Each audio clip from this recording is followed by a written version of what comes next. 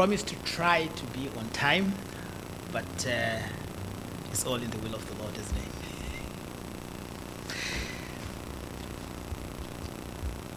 I think this week and next week, I think it's the last week, where the brothers who take the platform are free to speak on any subject that is in their hearts.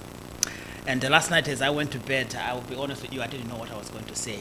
Not because I didn't have something to say, but because I had so many conflicting messages in my head and I didn't know which one to pick, which would be appropriate. So I just prayed over it. I said, "Oh Lord, you've got to help me in the morning." So I just went to bed and woke up this morning. And I think I've settled on one particular message to talk about. It's not going to be long, but something, as always we say to people, when a brother takes a platform, the idea is to whet your appetite. You are not going to get all the feeding from the pulpit here. The actual feeding is at home. What you're going to do after the meeting, what you're going to do on Monday, what you're going to do on Tuesday. That is where the food is. This is like a gas station. You come to the gas station, you fill your fuel, but actually the actual use of the fuel, the traveling, is going to be out there when you are on. So we always encourage people to take time in their private home life to spend time in Scripture. And if you don't have a Bible, please feel free to see Jim. He will help you to find a Bible, and you can have one at home. So what we're going to talk about in the next couple of minutes is we're going to look at one of the giants of the faith. Scripture is very full of them. But no, I'm not going to talk about Moses. I'm not going to talk about Elijah. I'm not going to talk about the Apostle Paul or any of those names. But I'm going to talk about one of the giants that are in Scripture. And we are given a name in Scripture of the name of Mary Magdalene. Mary Magdalene. To give context of the things that are in my heart, and the Lord was speaking before we read the verses we're going to read about Mary Magdalene. He was speaking to the Pharisees in Luke chapter 7 of the Scripture. In Luke chapter 7,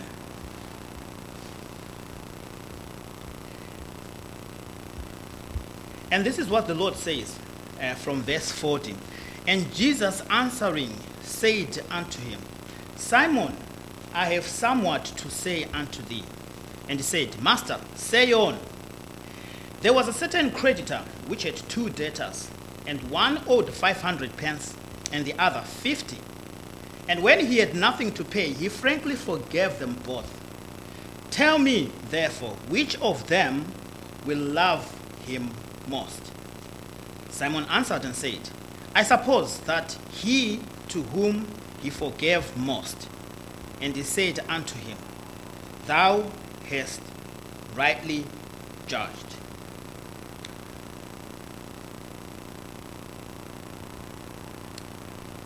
And then he goes on and he talks about this woman. And he says to Simon, Seest thou this woman? I entered into thine house, thou gavest me no water for my feet, but she hath washed my feet with tears, and wiped them with the hairs of her head. Thou hast gavest me no kiss, but this woman, since the time I came in, hath not ceased to kiss my feet. My head with oil thou didst not anoint, but this woman hath anointed my feet with oil. Now, the Scripture doesn't give us the name of this woman, and I'm not going to suggest that it is Mary Magdalene, because I don't think it is Mary Magdalene. But this is the context that I want you to bear in your mind as we look at this giant of the faith, Mary Magdalene. Why is this passage relevant? Scripture tells us in other parts about Mary Magdalene, but we're going to try and work systematically. Let's look at what Scripture says about Mary Magdalene in Luke chapter 8. That's just the chapter after the verses that we just read, in verses 1 and 3.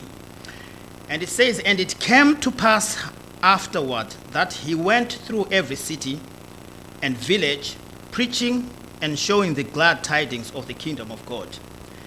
And the 12 were with him, and certain women which had been healed of evil spirits and infirmities.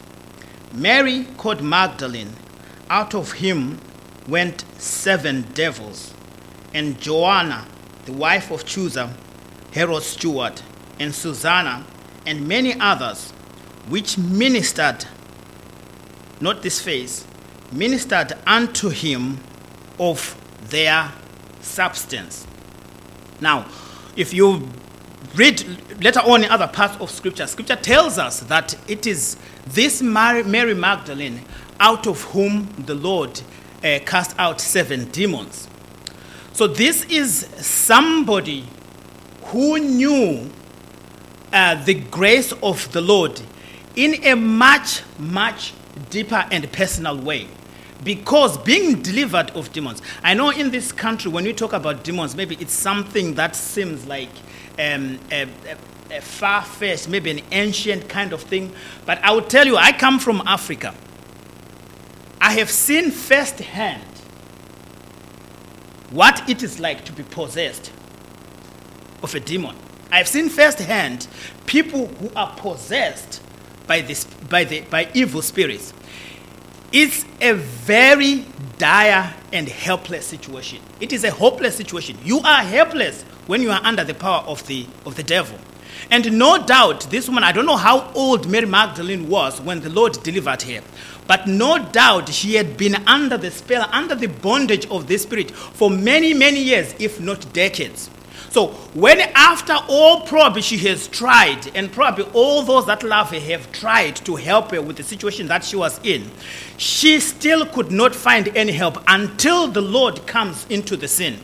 At that point, being known as somebody who is possessed by the spirit, you are practically an outcast in society. You are a reject. You are seen as a demon itself, even though, yes, you are possessed by the demon, but you are seen as somebody whom nobody wants to deal with. Nobody would marry you if people knew that you are demon possessed. So the status and the state of Mary Magdalene in society was that of a hopeless person.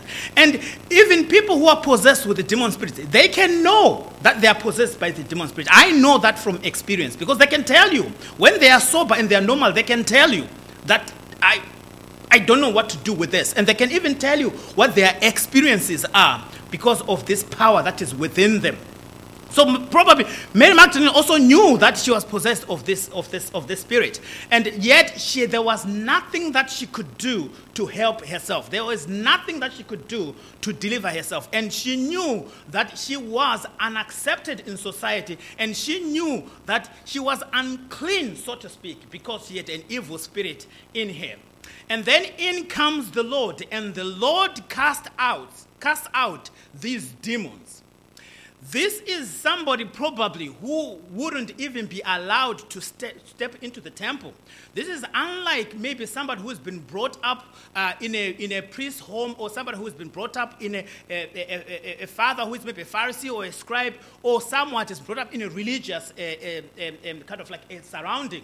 But this is somebody who probably just lived in the outskirts of society, and there was nothing that anybody could do to help him. And it can be even more daunting when you know it yourself that you are filth, so to speak. She knew the status that she held, because as a possessed woman, that she was somebody who nobody wanted to be, who nobody wanted near him. And then in comes the Lord. And the Lord casts out 7 demons out of her. Finally, after so many years living in bondage, after so many years living in the curse of possession, finally, after seeking all the help from anybody and everybody, and finally she could be free. Finally, this one thing, I am sure if you went to her when she was still possessed and you said, Mary, what would you like in life? What would you, if you were given an open check and say, what would you want for yourself? What would she say? Chances are she would say, if only you can get these demons that are possessing me out of me. If only you can free me from this captivity. I am tired. I am exhausted. I am helpless. I don't know how to get out of this. It is at that moment that the Lord, has an encounter with the Lord, and the Lord casts out devils out of her. And at last, she is free.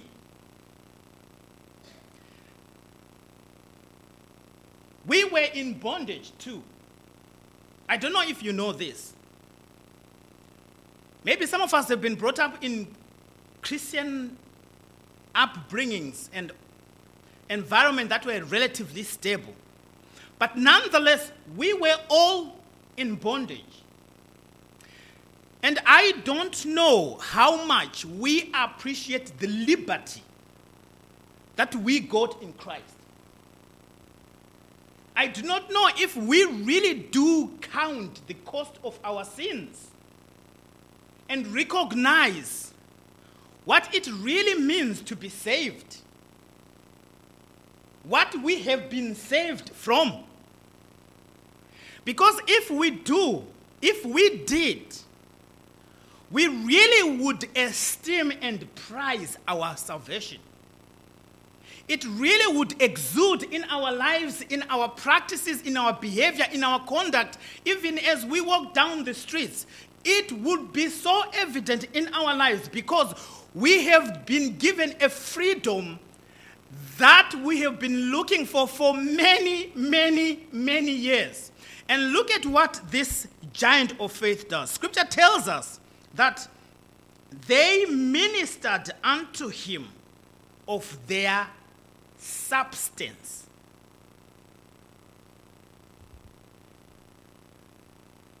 When I read in Scripture, I think women outshine men. You know, if you go again, if you read about Peter's mother-in-law in Mark chapter 1, Scripture tells us again that as soon as she was healed, what is the first thing that she did? She ministered unto the Lord. Now, the Lord would never ask us of something that we do not have. Scripture tells us that they ministered unto the Lord out of their substance. What they had, they gave to the Lord because they understood what the Lord had done for them. Because Scripture says here, and other infirmities, we don't know what they were. But these were people who benefited from the Lord in a very great and mighty way. And they took what they had, they gave to the Lord. They understood that he was worth whatever it is that have. We have something that we all can offer to the Lord. Now, we are not talking about bank balances here, but we have something. God has given us lives. We have something that we can offer to the Lord. How much are we willing to give to the Lord and say, this is yours, Lord, take it. This is all yours, take it. Take my life. Sometimes we sing a hymn, take my life. Give me Jesus. Take everything. Give me Jesus. How many of us, do we really mean that? And I, including this speaker that is speaking in front of you, are we really saying, do we really recognize what the Lord has done for us? And that we owe him our everything. They ministered of their substance unto him. They took what they have. The Lord wants what we have, what we are. The Lord is not going to ask you to go and acquire anything. Come to the Lord with what you have and surrender unto him. You remember in Mark chapter 10, there is a story in Mark chapter 10 of a rich young man. He comes running to the Lord and he calls him, good master, what must I do to be saved? And the Lord rattles him through a couple of commandments. And he said, look, I've already done that. And then as they go through the conversation, the rabbi hits the road when he says to him, one thing you lack, take off your substance, and give to the poor. Scripture tells us that the young man walked away sad. But yet also Scripture tells us that the Lord looked at him and he loved him. We are loved by the Lord. Is it really too much of the Lord to ask of us to give him all that we have? Is he really demanding too much from us? Do we not owe him that much for what he has done for us?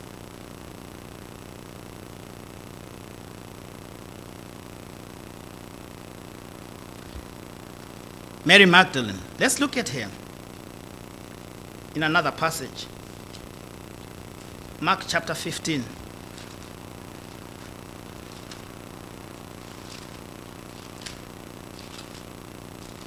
She ministered unto the Lord with her substance.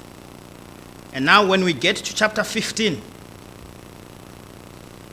and reading from verse 40, now we are at the scene of the cross, and this is what Scripture tells us. There were also women looking on afar off, among whom was, you guessed it, Mary Magdalene, and Mary, the mother of James the Less, and of Joseph and Salome, who also, when he was in Galilee, followed him and ministered unto him, and many other women which came up with him unto Jerusalem. Faithfulness. Let us remember the sin that this passage is talking about. This is at the cross when the Lord had been crucified. At this point in time, there are bloodthirsty men going around looking for those that identified with this man. We would remember that just before that, men ran away from the Lord. They would rather be somewhere else than be with the Lord at this time. Now, we don't hold that against them. To be honest, I have no idea what I would have done if I was there at that time. We would remember the famous incident of Peter. He would deny the Lord 3 times. But here is the faithful Mary Magdalene and other women seen at the cross at the time when everybody else was running away from the Lord. She was faithful to the Lord, even at the expense and threat of her own life.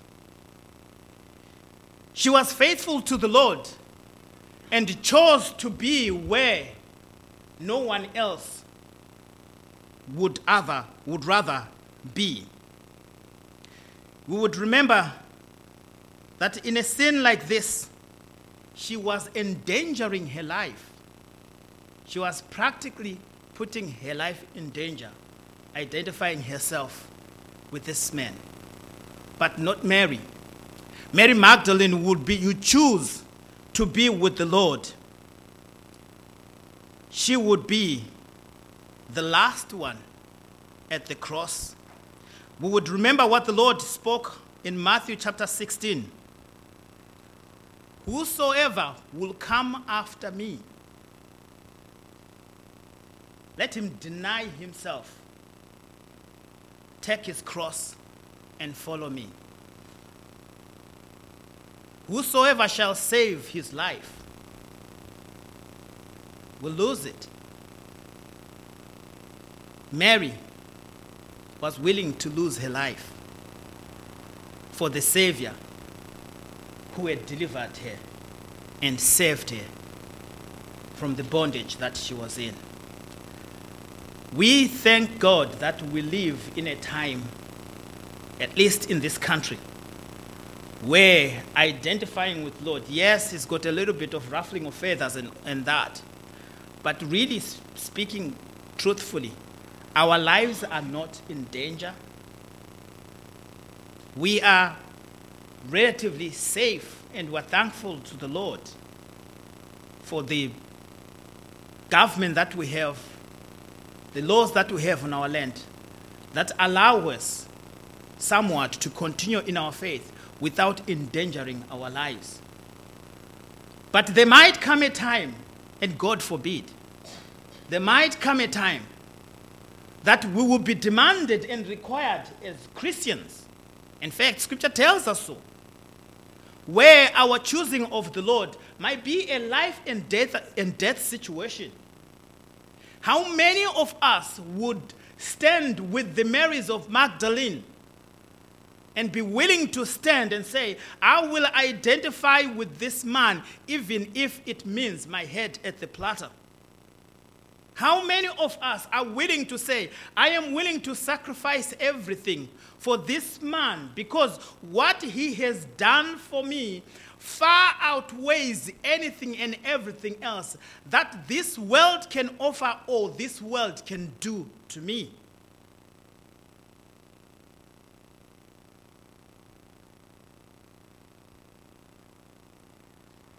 Finally, would look at Mary's devotion. In chapter 15, she was last at the cross. In chapter 16, we see her devotion being the first at the tomb. And when the Sabbath was passed, Mary Magdalene and Mary, the mother of James and Salome, had bought sweet spices that they might come and anoint him. Now, something really struck me about this particular passage as I was reading it this morning. See, all these other things that Mary Magdalene was doing, some people would have seen her do.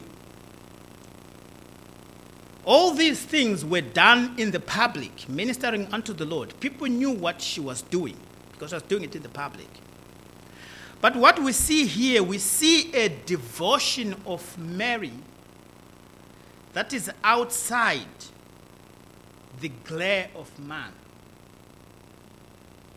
When Mary Magdalene and other women went to the tomb, they were not seeking to be known that they went to the tomb. They were not seeking to be public to what they were doing for the Lord. Their devotion to the Lord, privately, of their own volition, they took it upon themselves to go to the tomb with spices for the Lord. Our love for the Lord, I would argue, is not so much what we do in private, in public. It is very easy to gain praise from man when we do things publicly. It is very easy to be known to have donated this and that to that charity, and then we get our tax rebate. There's nothing, I'm not against that or anything like that. But it is very easy when we do these things publicly that other people can see us doing. But it is much harder and perhaps weightier when our devotion to the Lord is not in front of man and women's eyes. When we do things for the Lord that nobody can praise us for. When it's not going to be written in the annals of history. When we're not going to get an OBE and all these titles. We do them out of devotion because we love the man of Calvary. I am sure Mary Magdalene didn't care, not in a careless way, but didn't care whether the disciples praised her for going to the tomb or not. Humanly speaking, at that point in time, as far as this man that she had come to love so much was concerned, he was dead. Humanly speaking, that was the end of this Lord that had delivered 7 demons. But her love and affection for him would not end. This is true. I am sure that she loved our Lord unto the end. We have not seen our Lord, we who are here today. The Lord has gone back home. He is in heaven. But our love and devotion for them, does it have to be lesser than the love that the disciples who saw the Lord loved the Lord? Should we love the Lord lesser because we have not met him in the flesh? If you do, then you do not understand what he has done for you. Because what the Lord did for the disciples who touched him with their hands is the same thing that he has done for you and I today. We can love our Lord passionately, just as passionately as Mary Magdalene, even we today in the 21st century, even though we have not seen the Lord. She thought the Lord was dead. But she wasn't going to stop loving the Lord. She will be the first one to go and minister to the Lord. She ministered to the Lord whilst the Lord was still alive. She will minister to the Lord even in his death. What affection and devotion of this great woman of faith. The last time that she saw the Lord, he was hanging on a tree. Humanly speaking, to the natural eye, he seemed helpless. He seemed a castaway. As far as the society was concerned, good riddance. As far as the authorities of that day were concerned, that's the end of him.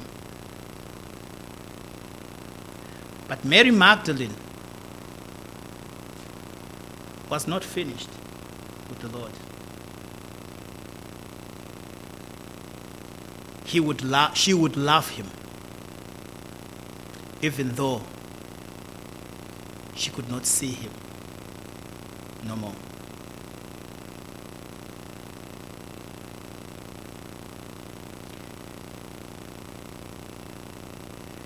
You know, this world does not know the things that we know. I remember one day, me and Jim, we had a ministry that we were doing. This is years ago. And I used to cut through the roads because we had a depot at Tim Valley. And I would cut through the houses just in front of where John and Maureen live. I would just walk across there and then under the train bridge and then into Tim Valley, just shorter that way. And I remember one day coming back and I was looking at this family. The circumstances of me at that time were that whenever I saw a family, it just worked on me. So I was just looking at this family. And this man came to me and said, "Why are you looking at us? Why are you looking at us?" And said some expletives and things like that. I just continued walking. I just ignored him. And then I thought to myself, and then there was another incident. If you go Jackson Street on Gates at Jackson Street, there is Halifax, and then there's a dentist on the right-hand side, and then there's a bus stop as you go on. As you go further, they're just opposite the post office. That way shop, the post office. There used to be a phone booth there, a public phone booth there. So I used to go there. This is like 2002, 3, 4, when mobile phones were not very popular. So there were quite a lot of these public phones just lying around everywhere. So there used to be a phone booth there. So I used to use it quite a lot to phone home. And I remember one day I was in the phone booth and I was talking to my family, and this man came to me. And he had a lighter in his hand, and he lit his lighter, and he was holding a bottle with a liquid in it. And he said to me, "Get out of my country, I'll burn you alive." Now, I postured in a defensive posture, and I was thinking to myself, because I was like, if that is gasoline or something, if he throws it at me, he's landing on his backside. That's for sure. So I positioned myself, and then I just looked at him, and then by God's grace, he walked away. And I remember thinking to myself, do these people know the God that I save? Do these people really know who stands beside me?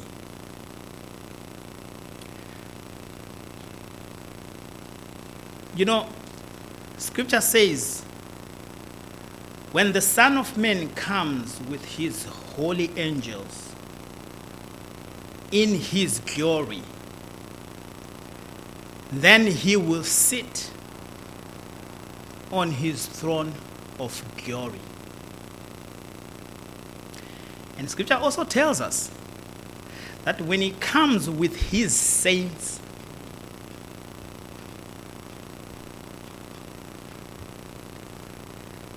I will come down one day with my Lord. Now, if those people have repented, bless them, glory be to his name, we're going to be together. But if those people don't repent, one day this African that they wanted to burn, they will see him coming with his Savior in his glory. We will not be weak people anymore. We will not be victims anymore. They will admire him in us. They will wish to be us. Now they don't wish to be us. But one day they will wish to be us. When they see that the God that we save, whom they despised on the tree, he is our God, and to him we belong. Mary Magdalene, I think it is fair to say, even though the Lord she had last seen as a despised and forsaken man, counted amongst thieves, but had devotion because she knew what the Lord had done for her. She loved the Lord all the way. And even though Scripture doesn't tell us, I think it is fair to say she was faithful to the end. She loved the Lord to the end. I think these are the giants of Scripture. Scripture doesn't tell us a lot about Mary Magdalene. We're not even actually told the incident when the 7 demons were cast out of her. We don't know. Scripture does tell us that in a parable form that demons are attracted actually to the environment. When you provide an environment for a demon, actually the demon will come in. So probably she had a very checkered history, this Mary Magdalene, but this is me trying to read between lines. But the Lord still came with whatever history she had and delivered her and cleansed her. She was beholden to the Lord for the rest of her life. She knew what the Lord had done for her. I hope that as we live our lives, and I'm speaking to myself as well here, that we would always weigh what the Lord has done for us before we act, before our conduct, so that we will be grateful and be faithful out to the end. Let us pray. Our precious Lord and our good Savior, some of us, Lord, were even scared to speak of these things because we know that we ourselves are failures. God of miracles,